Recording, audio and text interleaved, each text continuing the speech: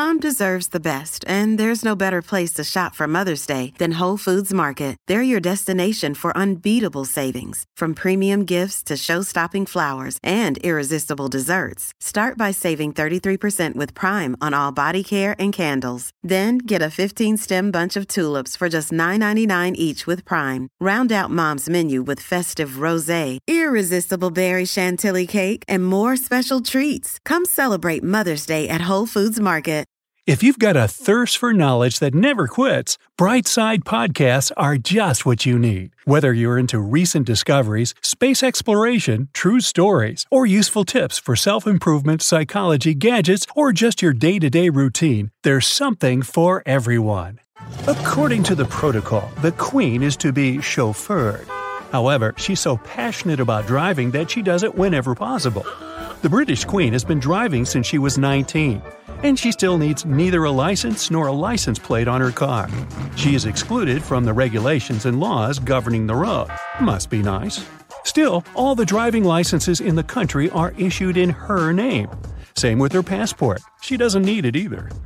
Those who never hear their alarm clock in the morning would love to be the Queen of the United Kingdom. She doesn't wake up to the alarm clock. Instead, there's a bagpiper who plays outside her window for about 15 minutes. Waking up to bagpipes, I haven't tried that. The Queen is an early bird, waking up at 7:30 every day. She likes to stay in bed for a couple of minutes listening to the BBC. I guess that's after the bagpipe concert. She goes to bed at 11 p.m., sleeping about 8 hours a day. I wish I slept that much. Now, having a bath is one of the most relaxing things ever.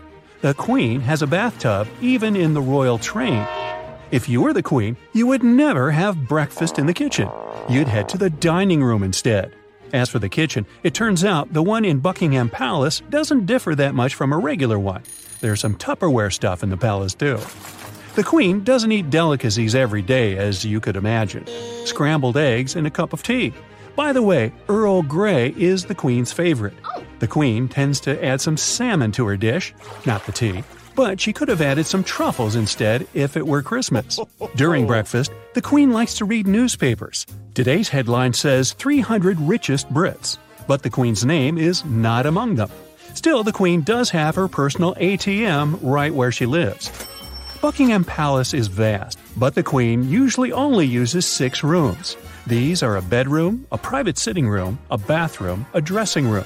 There are also 2 more special rooms, the audience room, a one-to-one meeting room for visits during the Queen's working week, and the Empire room, basically a waiting room. If there's a celebration, the Queen has to change her clothes 5 times a day. As for shoes, there's a helper who shares the same size as the Queen. She wears all new pairs of shoes to make sure they won't feel uncomfortable. Sounds very blister-free. This episode is brought to you by Reese's Peanut Butter Cups. In breaking news, leading scientists worldwide are conducting experiments to determine if Reese's Peanut Butter Cups are the perfect combination of peanut butter and chocolate. However, it appears the study was inconclusive, as the scientists couldn't help but eat all the Reese's. Because when you want something sweet, you can't do better than Reese's. Find Reese's now at a store near you. One thing the Queen always does by herself is her makeup. She hires a makeup artist only once a year for her Christmas speech. A Queen's handbag isn't just for storing her personal belongings. It's the thing she can give signals with. If she wants to leave within 5 minutes, she puts it on the table. If she doesn't quite enjoy a conversation she's having, she puts it on the floor, and the staff is there to rescue her. Idleness is definitely not a royal trait. The Queen's got a lot of correspondence, and she replies to every single letter. One of her responsibilities is to send letters to couples who celebrate their diamond wedding anniversary. By the way, the Queen has already sent more than 540,000 telegrams. Every day, she receives about 200 to 300 letters. Of course, she's got the staff to help her out. But hey, over 500,000 letters? What? Now, whoever wants to send fan mail to Her Majesty can do that by sending a letter to Buckingham Palace, London. Don't forget to start it with Madam and finish it with I have the honor to be, Madam, Your Majesty's humble and obedient servant. Really. Correspondence is not the only duty the Queen has. She also has to meet with the Prime Minister. A lot. Still, the Prime Minister Day is Wednesday. She must also give her royal assent to the new proposed laws to become real. Yeah, laws are mainly the Parliament's duty, but they work with the Queen on all the laws. The Queen also has meetings in the morning. Sometimes she attends different awards. If she has any important engagement or meeting, the secretary brings her the profiles of people she is to meet. The Queen receives quite a lot of gifts. All of them are added to the list of gifts that the royal household publishes every year. She receives all kinds of gifts, from crochet poppies to brand new cars. Most presents are usually given on the occasion of the Queen's birthday. Besides gifts, the Queen can enjoy her 2 birthdays. It's a very old tradition, started back in the 18th century. The first one is the day when she's born, on April 21st. The second one is the official ceremony, held on the second Saturday of June. The weather must be somewhat better in June, and the Queen can celebrate without any problems. In addition to her official duties, the Queen does a lot for charity. The royal family supports about 2,500 charities in the UK and about 3,000 charity organizations around the world. Traveling is another thing that the Queen does a lot.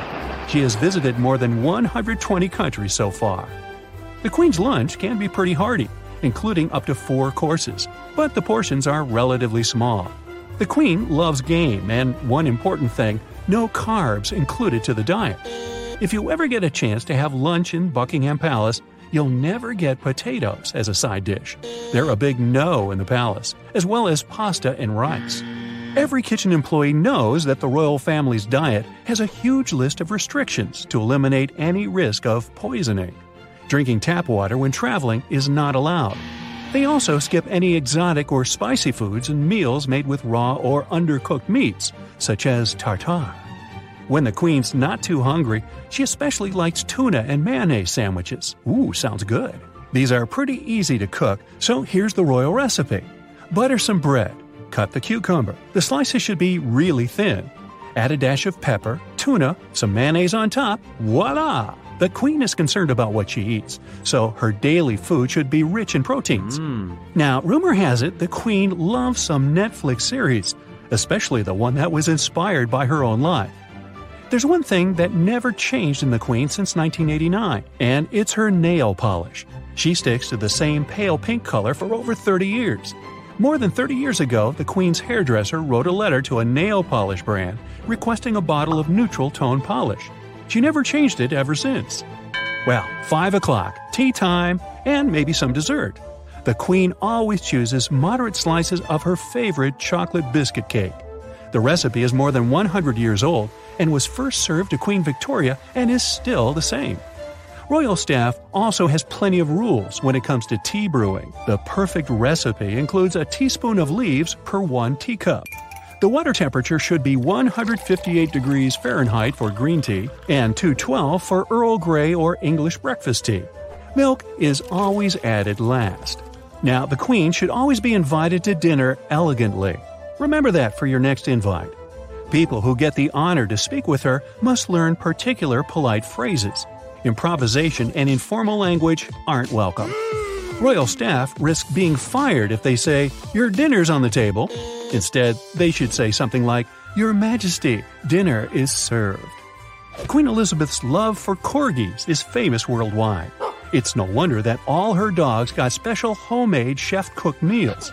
Ex-chef of Buckingham Palace, Darren McGrady, said in an interview that royal corgis only ate fresh food and had their own menu of home-cooked meals, which included rabbit, liver, cabbage, and rice. Boy. Dogs aren't the only pets treated like kings in Buckingham Palace. Another day is here, and you're ready for it. What to wear? Check. Breakfast, lunch, and dinner? Check. Planning for what's next and how to save for it? That's where Bank of America can help. For your financial to-dos, Bank of America has experts ready to help get you closer to your goals. Get started at one of our local financial centers or 24/7 in our mobile banking app. Find a location near you at bankofamerica.com/talktous. What would you like the power to do? Mobile banking requires downloading the app and is only available for select devices. Message and data rates may apply. Bank of America NA, member FDIC. Horses also get their share. Sometimes Her Majesty feeds them by herself. Therefore, not every carrot is suitable for this purpose. All carrots must be perfectly prepared, finger-sized, and peeled. In recent years, one of the palace jobs advertised was polisher of the Queen's historic vases and irreplaceable paintings at the Palace of Holyrood House in Edinburgh.